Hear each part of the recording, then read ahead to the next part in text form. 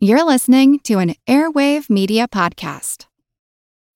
When you need mealtime inspiration, it's worth shopping Kroger, where you'll find over 30,000 mouth-watering choices that excite your inner foodie. And no matter what tasty choice you make, you'll enjoy our everyday low prices, plus extra ways to save, like digital coupons worth over $600 each week. You can also save up to $1 off per gallon at the pump with fuel points. More savings and more inspiring flavors make shopping Kroger worth it every time. Kroger, fresh for everyone. Fuel restrictions apply.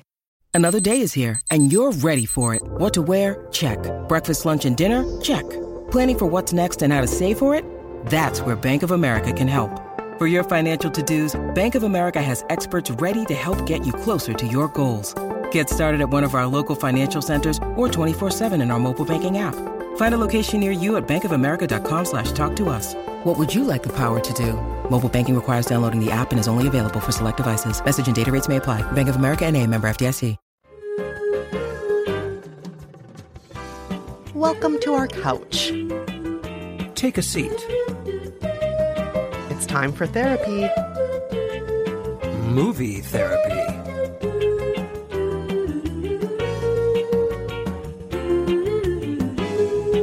I'm Kristen Meinzer, culture critic and co-author of How to Be Fine. And I am Rafer Guzman, film critic for Newsday. In each episode of Movie Therapy, we offer up dubious advice and solid television and movie recommendations for whatever ails you. Indeed, we do. As usual, our disclaimer, we are not real therapists, but we are real TV and movie critics.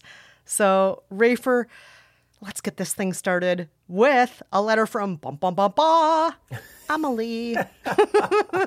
Well, I'll be darned. Emily, in quotes, says, "Dear Rafer and Kristen, I just got a great job in Alabama, and I'm relocating there from the West Coast. Aside from studying abroad for 1 year, I have lived my whole life in Southern California. My very liberal family wonders how I will do 2,000 miles away in a region with a very different political landscape. I'm really open to exploring new places and meeting new people, and it doesn't really bother me when other people don't share my political, social, and cultural points of view. As a biracial female engineer, I'm used to being in the minority on most things. That said, can you offer any recommendations on movies and TV shows that will help me learn more about Alabama and about the South? Maybe something that will make the culture shock a little less intense?" Emily, first and foremost, huge congratulations. Yes. This sounds like a fantastic opportunity. I wonder if you're going to be working at the NASA base there, because when I think of engineers and I think Alabama, that's what I think of. What about you?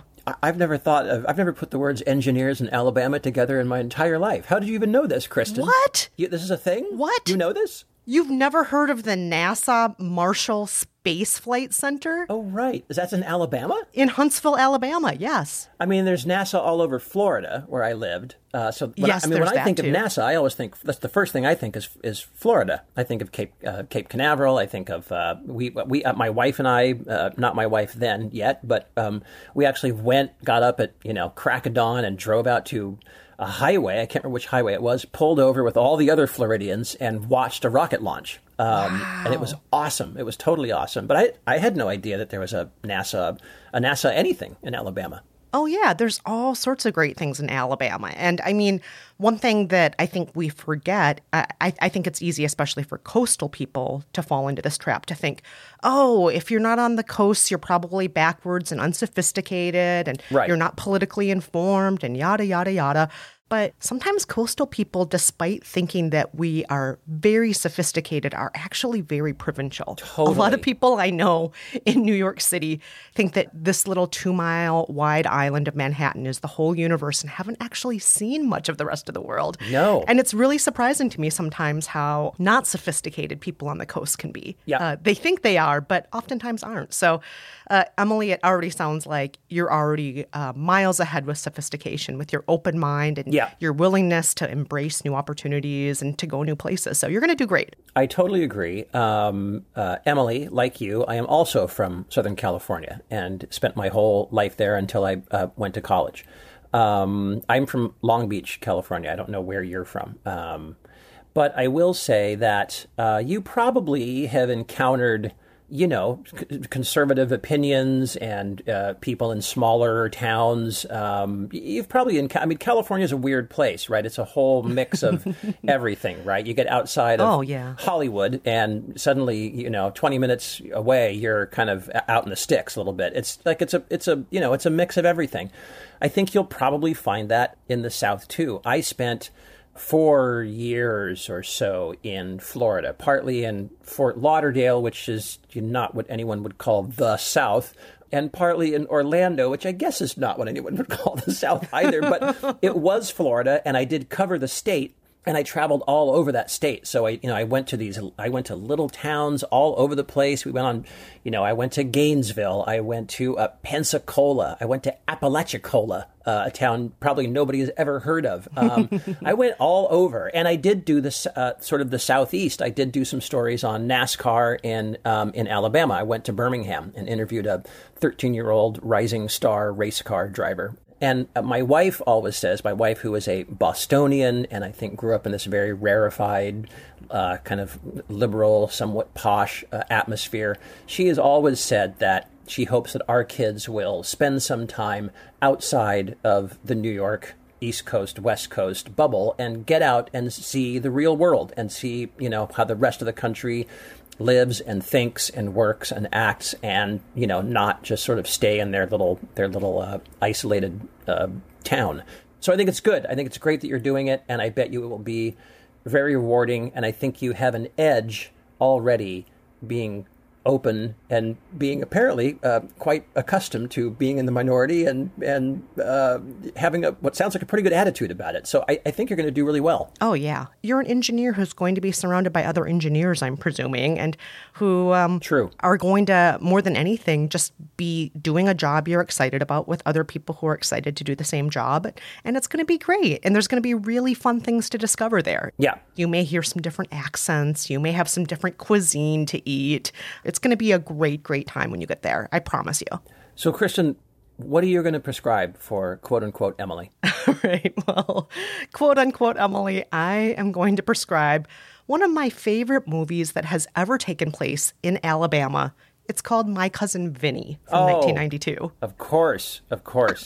Great movie. A perennial, endless classic, that movie. Oh, yes, absolutely. And this is the best fish out of water movie that I can think of that takes place in Alabama. My Cousin Vinny is about two young New Yorkers traveling through rural Alabama. They're on their way to college out west, and they're arrested and put on trial for a murder they did not commit. Who do they call on to help them? Well, one of them has a cousin named Vinny Gambini. He only recently passed the bar exam after many, many, many unsuccessful attempts. And along for the ride is Vinny's girlfriend, Mona Lisa Vito. As the character name suggests, much of the film is about the culture clash between New York City Italian Americans and small-town Alabama folks. Here's a clip. Mr. Tipton, when you viewed the defendants walking from their car into the sack of suds, what angle was your point of view? They was kind of walking toward me when they entered the store. And when they left, what angle was your point of view?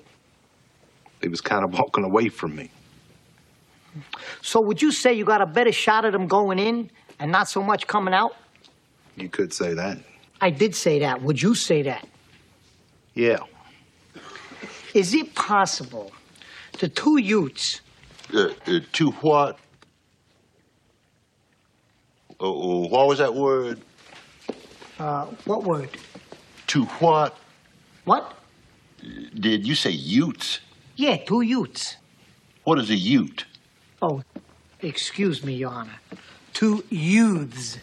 This movie is just endlessly quotable. Everybody loves the climactic courtroom scene with Marissa Tomei. Everybody just loves Joe Pesci as Vinny. Fred Gwynne, right? As the judge. Oh, man. So good. Oh. Fred Gwynne comes up a lot on this podcast, I noticed. You and I just love him. I know. Why is that? It's so odd. Yeah, what a great movie. What a great movie. I also have to point out, not that this is pertinent to our Emily here, but it also is celebrated by people in the legal world, by attorneys, by legal scholars all the time, because apparently this is the closest depiction to being accurate on film of what a courtroom is actually like and how trial strategy works. So if you're interested in that, it's also worth watching. But more than anything, the reason why I am recommending My Cousin Vinny is because I really think it shows the difference between what we see on the surface versus what's underneath the surface in all of us.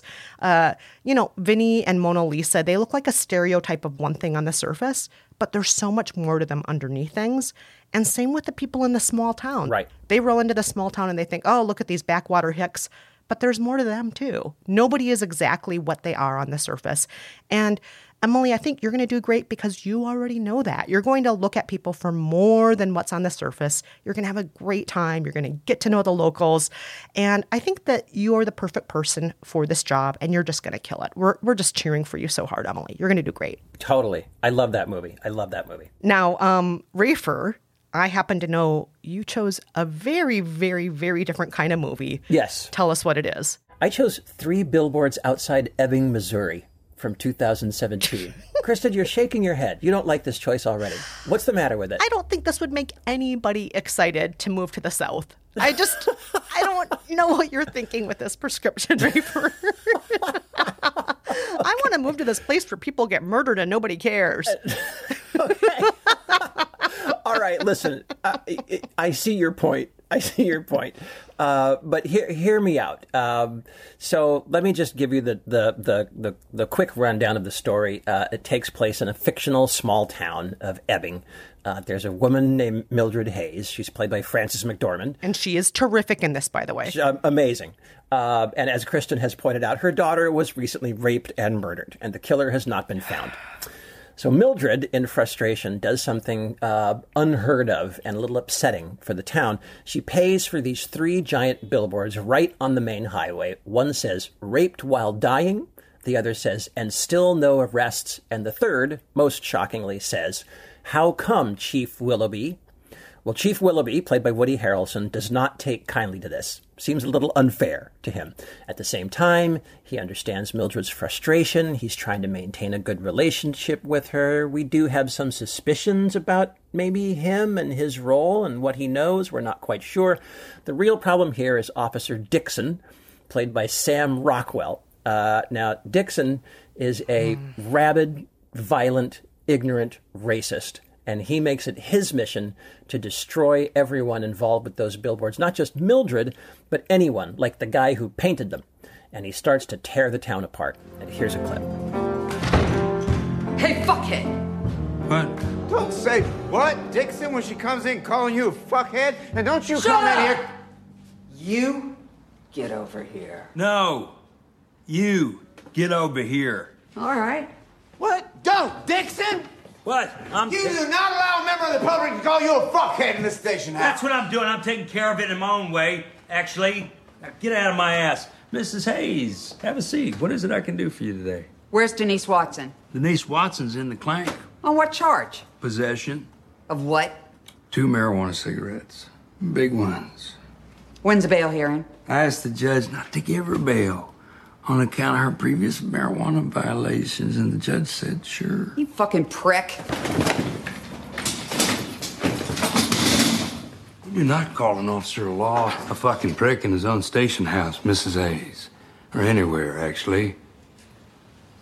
What's with the new attitude, Dixon? Your mama been coaching you?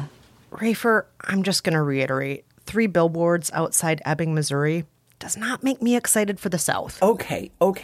I know what you're saying. Here's my thinking. First of all, we could have a brief taxonomical debate about whether or not Missouri is the South. I think that's a little bit open to interpretation. I think some people would say yes, some people would say no. I think it kind of goes either way in some ways. If you look at the history of Missouri, it's kind of complicated. Anyway, here is why I'm recommending this movie. I think what you get in this fictional town is kind of everybody. You get nice people, you get mean people, you get flaming, hideous racists like Sam Rockwell's character, You get people who aren't racist, like Mildred, people who are kind, people who are good to their neighbors. You get people who kind of don't really give a shit about any of that stuff, like Chief Willoughby. Granted, people who don't give a shit about that kind of stuff tend to be white, but there you go. Mm-hmm. And I will say that, like, this movie is a little bit all over the map. It which is kind of a weakness and a strength. It kind of never goes where you think it's going to go. There is this central mystery. The characters don't always behave in the way that you're expecting, which sometimes kind of makes you feel like, I'm not quite sure what this movie is trying to say. But on the other hand, it's always surprising, and you're always entertained, and you're definitely taken along for a ride. But the thing about this movie is, I think it shows you that this town is not all one thing. Yes, there is a prevailing culture, but that doesn't mean that everyone follows that culture to the letter. And I think even though there's conflict, even though there's bad behavior, I think that's what you're going to get in the South. You're going to get a lot of kind of everything, just like Kristen is saying. And look, if nothing else, it's a great movie. McDormand and Rockwell both got Oscars for their roles in this.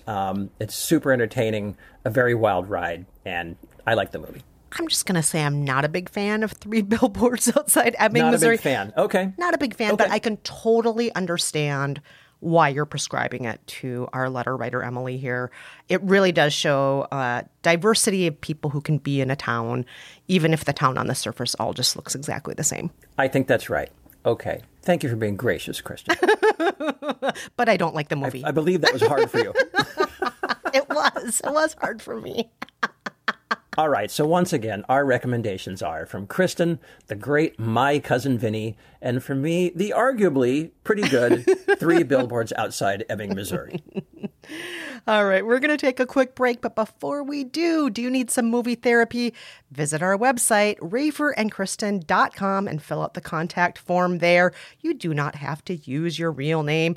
And while you're there, check out our prescription pad, where we list every movie and TV show we've ever prescribed on the show. All right, when we're back, we'll tackle a letter from someone who's mourning the fact that her soon-to-be-born baby won't be the baby she was hoping for.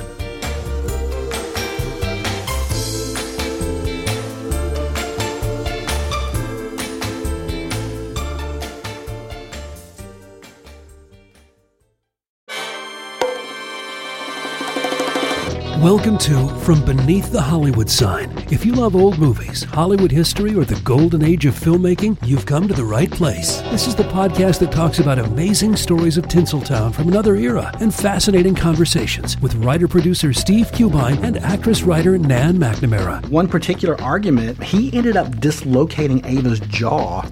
Ava, she was such a tough cookie. Rather than cry or scream or anything like that, Or call the police. Or call the police like she should have, exactly. What does she do? She takes an ashtray and she knocks him over the head and knocks him unconscious. That's how she fought back. She didn't know what to do, so she called Louis B. Mayer. I think I've killed Howard Hughes. What do I do? Revisit a time when the pictures were still big and everyone was ready for their close-up. When you want Tyrone Power instead of Tom Hardy, Jennifer Jones instead of Jennifer Lawrence, or Robert Mitchum rather than Robert Pattinson, then From Beneath the Hollywood Sign is the gin joint for you.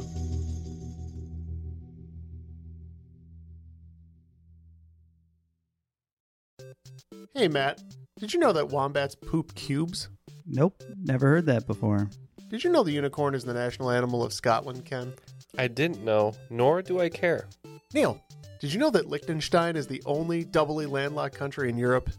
Jeff, isn't that an American pop artist? Well, actually, it's both. If you want to learn things like that and more, join us each week on Triviality, a pub trivia-style game show podcast where a lack of seriousness meets a little bit of knowledge. Listen in each week to answer general knowledge trivia alongside exciting guests from around the world. And we're here too. Join us every Tuesday for new hour-long episodes of Triviality, plus tons of extra theme content on everything from The Office and Lord of the Rings to science and geography. And sometimes we even do sports. Find us on all your preferred podcast apps and take part in the fun of playing bar trivia without the need to wear pants. Real mature, Jeff. Forget it, Neil. It's Triviality. We're back with our second letter of the week. Kristen, what does this letter have to say? All right, this letter is from someone who asked that we just use the initial M like Mary. Emma writes, Dear Rafer and Kristen, I am in my late 30s and am now pregnant with my second child. I already have a beautiful 7-year-old boy. I did not realize how much I wanted a girl this time around until I found out I was having another boy at my 20-week ultrasound and suddenly had tears of disappointment in my eyes. The early part of my pregnancy was difficult, and I think I let myself get too attached to the possibility of having a girl in order to get through it. I feel real grief at the thought of never having a girl and a huge amount of guilt that I am not satisfied with the healthy baby who I know I will love dearly. Fortunately, my son is delighted to be getting a baby brother, and my husband is very supportive. I'm trying to envision how wonderful it will be to have 2 sons. Can you recommend any movies or TV shows that show special relationships between a mother and son or between 2 brothers? Thank you so much. And P.S. If someone asks me in 20 years if I remember anything good about the pandemic, this podcast may be the only thing on my list. Oh, thank you, Em. That's very sweet. Thank you so much. That is really sweet. Wow. Thank you. I've always felt that that we were doing a good thing for people here, and I think this has been been a good thing for you and for me, and I think for our listeners. Oh, absolutely. I know it's been a good thing for me. That's for sure. Now, Rafer, I just have to jump in here and say, you have 2 sons. Yes, indeed, and I have a wife who was also, like Em, very sad when she found out that our second child was going to be a boy. Very much like Em, she wanted a girl, and there was something about the fact that we both knew that this was going to be our last kid. We were only doing 2, and that was it. And she really had to, wrap her head around the fact that she would never have a daughter. She would never have a girl, and she was going to be surrounded for the rest of her life by men. And her other big worry was that, oh God, a girl would call me when she goes to college. Boys don't call their mothers. And I told her they will call her, because if they don't, I will make their lives hell. Yes. Rafer, yes. I told her, yes. I said, I will fly out there and I will crash every college class, every party, and every date they have and force them to call you. But, our boys are now 13 and 11, and it's great. And they love each other. Yes, they fight. Yes, they're often terrible to each other, but they also love each other. And it's been wonderful. And I don't think my wife has any regrets, and she loves them. And I think you will too. I think this is a temporary thing, and it's a temporary emotion. Again, my wife sort of had that emotion, felt it, worked through it, let it go, and now we've got these 2 great boys, and I can't imagine what it would be like otherwise. It's difficult to even imagine. I also wanted girls, by the way. I just thought, oh my God, give me a couple of girls, because that way my wife can take care of literally everything that's problematic, and I can just be the dad. And I can just go, I don't know. I don't know that. I don't know the answer to that. I have no idea. I'm just a supportive guy. Oh my God. But now I've got 2 boys, so serves me right. But listen, it's going to be fine. It is going to be fine. The relationship that those 2 kids will develop is going to be wonderful and interesting and beautiful and its own thing. And there will come a point where you can't imagine that you ever wanted it any other way. I promise you. Yes, absolutely. And I have a lot of friends who've gone through this too, who in most cases, with most of my friends, where they knew they were only going to be able to have 1 child. And so there wasn't a second chance, and this is what we're getting. And they had to mourn any of their expectations. And one thing that a lot of them came to terms with was their expectations were often just based on their own prejudices. Like what you were saying about your wife. Oh no, if I have a boy, the boy will never call me. Right. And it's like, that's just based on a certain perception you have in your mind. Totally. That isn't necessarily true at all. So sometimes the things that we're mourning are preconceived notions about what gender is and so on. And let's not forget, gender is a little bit more flexible than I think we all believe. Sure. And so are gendered behaviors. So, regardless of what the sex organs are of your baby, your baby can grow up to be so many different things. And I agree with you, Rafer, no matter what, you're going to love them. And eventually you'll not be able to imagine it any other way. And it'll be beautiful. I completely agree. So, Kristen, what's your prescription? All right. I am going to prescribe an old favorite, a cult favorite of Gen X called The Adventures of Pete and Pete, which ran on Nickelodeon from 1993 to 1996. Rafer, do you know the show?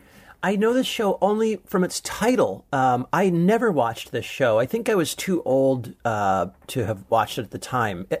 I always thought of it as a kid's show. It was always billed as a kids show, but I always kind of thought of it as the kids show that was made for Gen X adults. The music was by Polaris. The jokes were really quirky and weird. I don't even know how a kid would like this show, to be honest with you. It really just felt like it was about kids, but it was for adults. Now, if you're not familiar with it, The Adventures of Pete and Pete centers on two brothers, both named Pete, but referred to as Big Pete and Little Pete. The brothers are best friends who have an offbeat, kind of funny worldview. They live in an imaginary small town called Westville, and all sorts of surreal things take place around them all the time. And Big Pete serves as kind of the voice of reason in this world. And, you know, he interprets the odd people around him. He's always level-headed. Meanwhile, younger brother Little Pete is kind of irrational. And notably, Little Pete has a tattoo of a woman in a red dress on his forearm named Petunia. What? Who he makes dance by flexing his arm. I mean, it's a really weird, quirky show. How old is Little Pete? Oh, I don't know, 9 or 10? That's very odd. Yeah. Okay. It has all sorts of odd touches like that. And notably, Petunia, you find out at a certain point, was a tattoo he got to honor his mother because he loves his mom so much. Here's a clip. I'm Pete, and this is my brother Pete. And this is all that's left of our summer vacation. 653 photos developed for free at the Quick Pick photo booth where my friend Ellen worked all summer. Where should I start? I know. Check this out. It's Pete and his best friend Mort Mortensen, greasing the turf on blocks of ice. Mort shaves off all his body hair to cut down on wind resistance, but Pete still beats him every year. Eat my turf, Chrome Dome! It's one of the surefire signs that summer has begun. The idea of two brothers named Pete reminds me of that Dr. Seuss poem about the woman who had 26 sons and named them all Dave. Oh my gosh, I don't know that poem. Oh, it's great. It's one of our favorites because now whenever she says "Yoo-hoo, come into the house, Dave," all 26 kids come running into the house and trample her. Anyway, this made me think of that. But yeah, this sounds like a really charming show that I never would have remembered. I don't think I ever would have conjured that up in my memory. Oh, yeah. It's delightful. It's charming. It's utterly weird. But what I love about Pete and Pete isn't just, you know, the weird worldview, because it really is weird. But these two characters, underneath all the quirkiness, are just really kind, delightful brothers. They always have each other's backs. They clearly love each other dearly. They are the kinds of boys that hopefully you'll grow up having someday, Em. Two boys who make you happy, who make you smile, who support each other fully. And, you know, I just think they will be a good inspiration for you of what could be. Of course, your sons are going to be whatever they want to be. They aren't necessarily going to be Pete and Pete. They may fight a lot. They may have more squabbles than Pete and Pete do. But regardless, they're going to have something special that I think will make you grateful that they're yours and that they are who they are and that they're not anybody else. I just want to add for our listener, M, yes, do be prepared for squabbles. But that happens with any siblings. I'll say that. Of course. Regardless of whether they're boys, girls, or something else, kids just squabble. That's just the way kids are, right?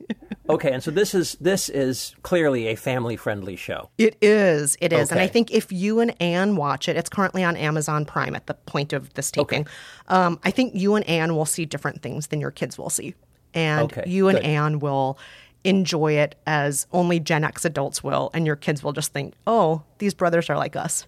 Good. Okay. Anne was making fun of me because she, my wife, who listens to this podcast, was making fun of me because we mentioned Kevin can F himself on a recent show. And I asked whether or not it was kid friendly. And Anne was like, it's got F in the title. Why did you ask that? You're an idiot. But this sounds clearly Nickelodeon. That's got to be a kid friendly. Okay. Thank you.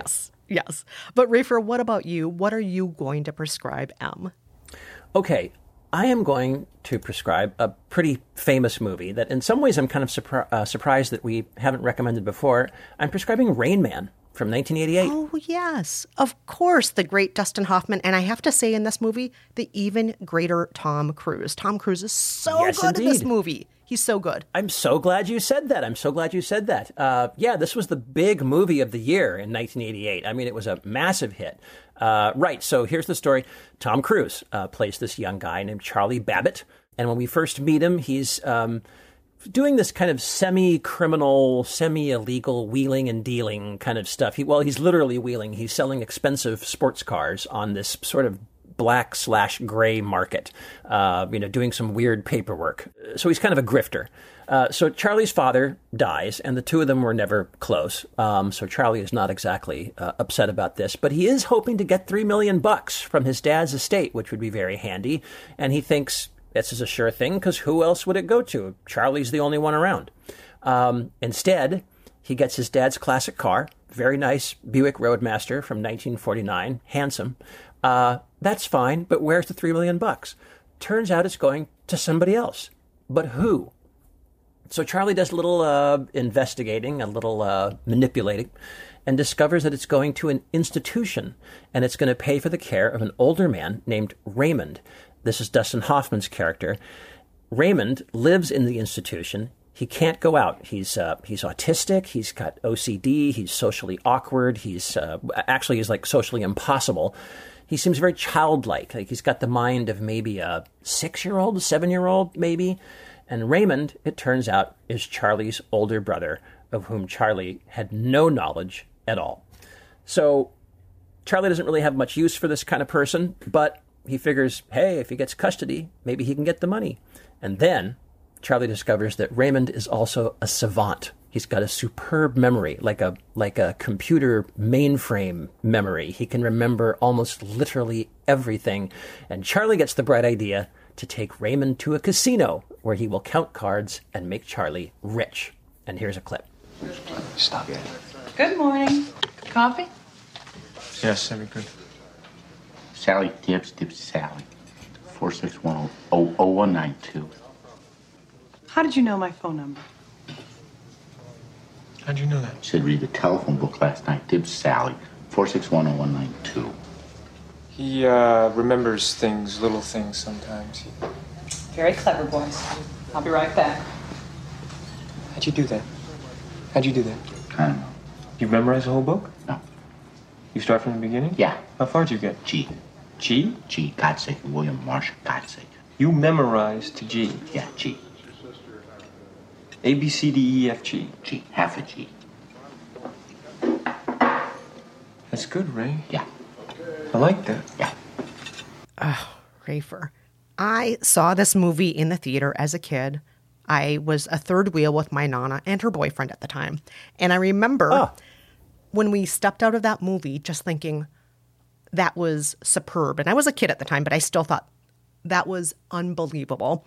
And I already hinted at this before, but all of the accolades were going to Dustin Hoffman. But in my mind, I really thought Tom Cruise was outstanding. And I've since watched the film again as an adult, and I stand by that assessment. I think Tom Cruise is so good in this movie. He's so good. I totally agree. It was a little bit of a shocker at the time that he didn't win anything. Yeah.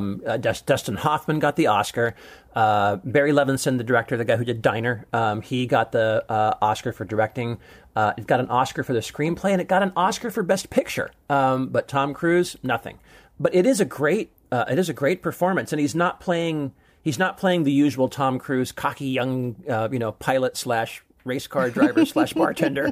He's not a nice guy. He's a cad. He's selfish. He's basically a thief and a con artist. He's not nice to his girlfriend. He's not nice to Raymond, his brother. He's an a-hole. Mm-hmm. But this is a transformation story. And as the movie goes on, we watch Charlie be transformed by Raymond. And I think that transformation, I don't want to spoil the emotional reveal that is at the center of this movie. It's a very, very powerful scene, very touching scene.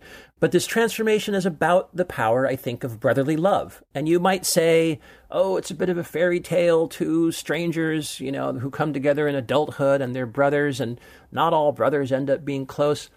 But what I like about Rain Man, it has a kind of a faith in magic. There's something magic about the connection that these two once had in a long-distant childhood, now forgotten, but that connection still can't be broken, even after years, even after decades, even after one of them has turned into a bad person.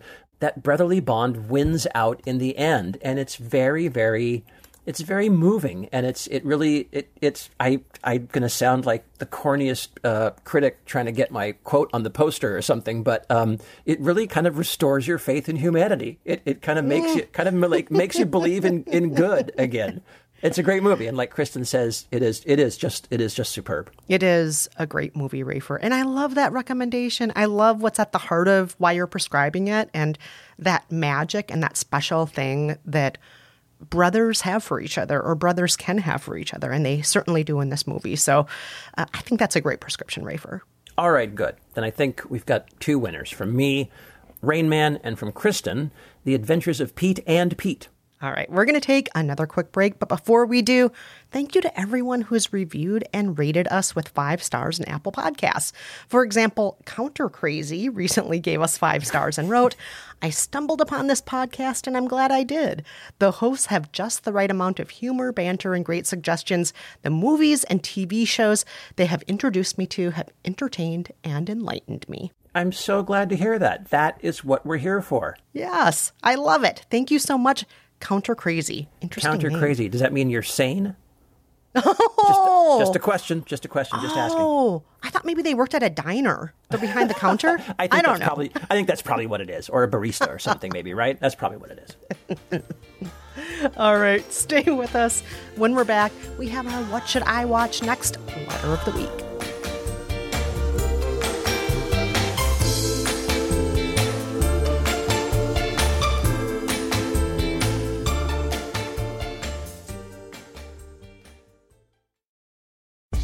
You can spend less time staying in the know about all things gaming and get more time to actually play the games you love with the IGN Daily Update podcast. All you need is a few minutes to hear the latest from IGN on the world of video games, movies, and television with news, previews, and reviews. You'll hear everything from Comic-Con coverage to the huge Diablo 4 launch. So listen and subscribe to the IGN Daily Update wherever you get your podcasts. That's the IGN Daily Update, wherever you get your podcasts. We are back, everybody, with our What Should I Watch Next Letter of the Week. Rafer, take it away. Okay, this one comes from Dave. Dave says, I'm a big fan of superhero and sci-fi movies, while my wife is into more realistic dramas and British detective shows. It's not often we find a show we both like, but the Norwegian fantasy drama Ragnarok, which reimagines the Norse mythology stories of Thor and Loki, had us both glued to the TV. We're hoping there are other movies or TV shows out there that meld our preferences as well as Ragnarok. What should we watch next? Ooh, I love the questions that try to meld two different genres. Just a note to our letter writer earlier, M, don't watch Ragnarok if you want to see brotherly love. Don't watch that. Yeah, right. I can imagine. Loki is the worst. He's terrible. I don't know much about this show. I had to look it up. I'd never heard of it. It seems like the reviews were good, but apparently it caused some controversy in Norway. Really? Apparently, I love this. Apparently, Norwegian critics felt that it was more of a Danish show. And I thought, I thought, you guys, that is a hair I just can't split. I'm sorry. That Norwegian versus Danish. I'm sorry. I can't tell the difference. Wow. I I have no idea. I mean, I grew up in a very Scandinavian part of the Midwest, and I'll just say that's right. Loki was our school mascot. Norse mythology was... Really? Yep. Norse mythology was a big part of our culture. But I honestly couldn't tell you the difference between Danish and Norwegian anything. I couldn't. I'm sorry. I feel like I'm betraying my Midwest roots by saying that, but I don't know. Yeah. Talk about provincial Americans. I know. Okay. Boy. Well, I will say this, though, about Ragnarok. I did watch some of it with my husband, who's a huge fan of the show. Oh, okay. And yeah, they do a really good job of, having that kind of moody British detective feel to it, as well as the family drama feel to it. Interesting. Along with some of that superhero stuff. So I do think they do a good job of melding all those things. I think they really do. Very interesting. Okay. Well, maybe I'll try to check that one out. But Rafer, what are you going to prescribe here to Dave to watch next? Well, Kristen, I'm very nervous about recommending this movie. I'm not fully confident in my choice here, but I'm just going to go ahead and recommend it. It's a movie from 1991 called The Rapture. Do you know it? Is that, if I'm remembering correctly, is that the movie where people ascend to heaven? Well, it is about the rapture. Like I say, it came out in 1991 and just sank like a stone. Nobody saw it, even though it had Mimi Rogers, who at the time was, was huge. Yeah, she was kind of a star. Just to link it back to The Last Prescription, Rafer, also known as Tom Cruise's ex-wife. That's right. That's exactly right.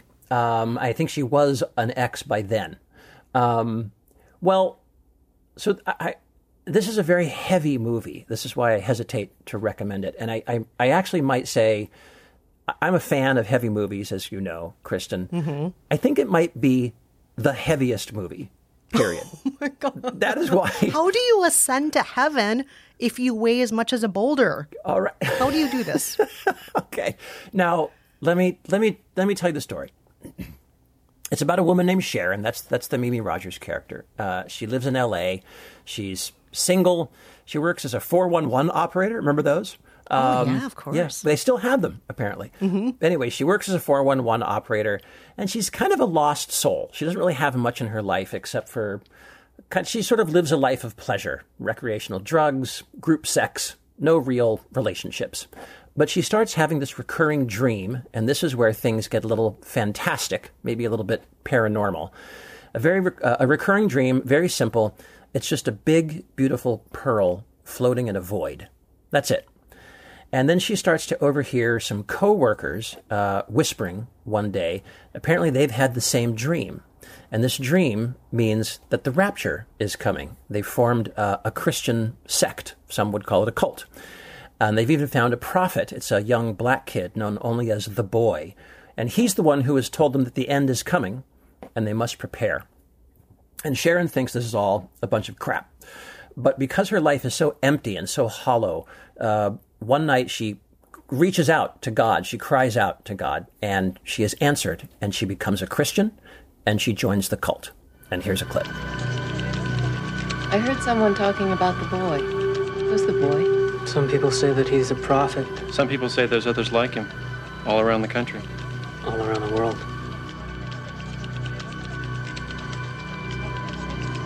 What is that? Don't you know what's going on? What? The dream. The pearl. If everybody's getting this dream, how come it isn't on the news? Those who need to know, know. Those who don't believe won't get the dream.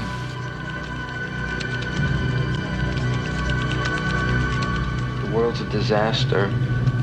We have no power to make it better. There has to be something more.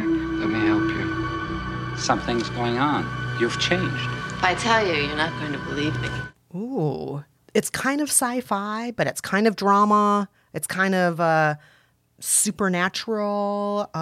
So it seems like it has a lot of the things Dave's asking for. This is why I recommend it. The writer and director of this is Michael Tolkien, who is a really deep thinking guy. He did the Player, He's mostly a screenwriter. He did The Player, The Game with Michael Douglas. He co-wrote Changing Lanes, one of my favorite movies. And he's done other, like, just kind of paycheck work, like thrillers and action movies. Apparently he wrote the Dawn of the Dead remake, which I didn't know. But to me, this movie is his masterpiece. And I'm just not going to say anything more about what happens. The best way to go into this movie is to go in cold. It is extremely realistic, and yet also something like supernatural. And I've never really seen anything quite like it. I want to say again, this movie is heavy. This movie makes Ingmar Bergman look like Adam Sandler. It is like the things that happen to people, the things they do, its view of the world and humanity and God. It's pretty deep. I am fully prepared for absolutely nobody to take me up on this recommendation. No one saw it when it came out, but I do try to promote this movie any chance I get. The movie had its fans. Roger Ebert gave it 4 stars out of 4. I would do the same. I recommend it, knowing full well that it will probably fall on deaf ears, but there you go, The Rapture. Excellent, Rafer. So you're enticing me to see it. Well, I'll be surprised if you do. But Kristen, I'm going to depend on you for something maybe a little more lighthearted, maybe a little more on point, maybe for what Dave is looking for. I hope it works for you, Dave. I am gonna prescribe you a movie called Fast Color from 2018. Do you know Fast Color, Rafer? Fast Color? Yes. No, I'm thinking of Upstream Color. What is Fast Color? Oh. I don't know that movie. Oh, I've never heard of Upstream Color. I don't know that one. Yeah, Shane. I can't remember the director's name. Also a super bizarre movie. But anyway, tell me about Fast Color. All right. Well, Fast Color is a sci-fi drama that takes place in the future American Midwest, and in this version of the world, it has not rained for 8 years. The movie centers on Ruth, played by one of my very favorite actors, Gugu Mbatha Raw. Oh, yeah. And her seizures trigger supernatural earthquakes. Ruth is on the run from law enforcement and scientists who want to study and control her. Eventually, she lands back at her mother's house, where she's also reunited with her daughter, who her mother has been caring for. And from there, things get really interesting. Here's a clip. Bo said there's cardboard in the shed, and I should probably vacuum too. What if, instead of cardboard, you tried to put the glass back? It won't work. Why not at least try? Because if something's broken, it stays.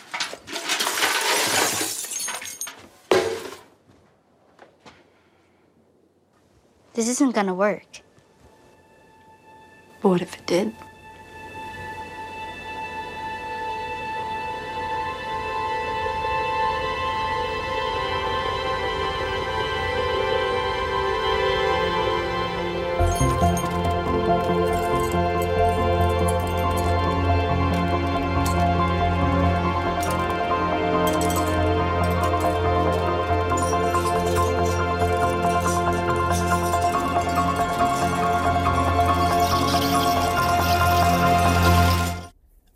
Remember if I've seen this movie or not.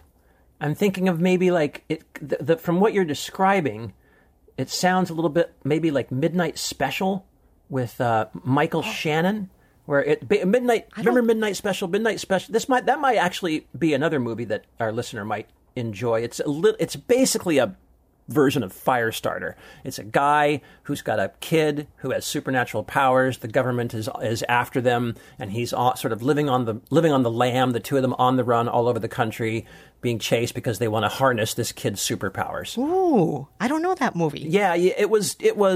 I was not a huge fan of it, but it got great reviews. Michael Shannon is great, of course. But anyway, he is. So this does sound like maybe it's more up Dave's alley. This sounds like maybe it's what he's looking for. Yeah, and I will say this. I would not personally refer to Fast Color as a superhero movie, but that's kind of how it billed itself. Huh. And the reason I wouldn't bill it as a superhero movie is because The drama is so well written. The characters are so well written. Everybody is so fully fleshed out. The dynamics, the interpersonal relationships, they're really beautifully written. And it's just a gorgeous film with great art direction and cinematography. And so I, as not really a superhero fan, went into this movie and just was dazzled. I loved it. I loved the characters so much. The characters are just wonderful. And I don't always feel that way with superhero movies. I'll be honest with you. A lot of the time, the characters just feel like hollow shells of, I'm wearing a spandex outfit and I'm supposedly saving people. But Fast Color, the characters are so much more than that. They have backstories, they have history, they have passions, they have conflicts. And it's just a really great film. Fast Color. It's 2018. That's not even that long ago. I guess just passed me by, but I'll try to check it out. That sounds good. Yeah, definitely check it out, Rafer. All right. So once again, our recommendations are from Kristen, Fast Color, and from me, The Rapture. And folks, that's it for this week's episode of Movie Therapy. Wow, that sped right by.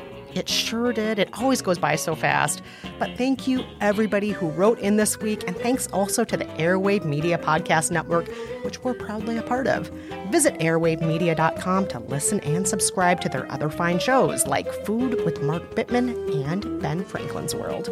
Until next time, I'm Rafer Guzman. And I'm Kristen Meinzer. Thanks for listening. Bye-bye.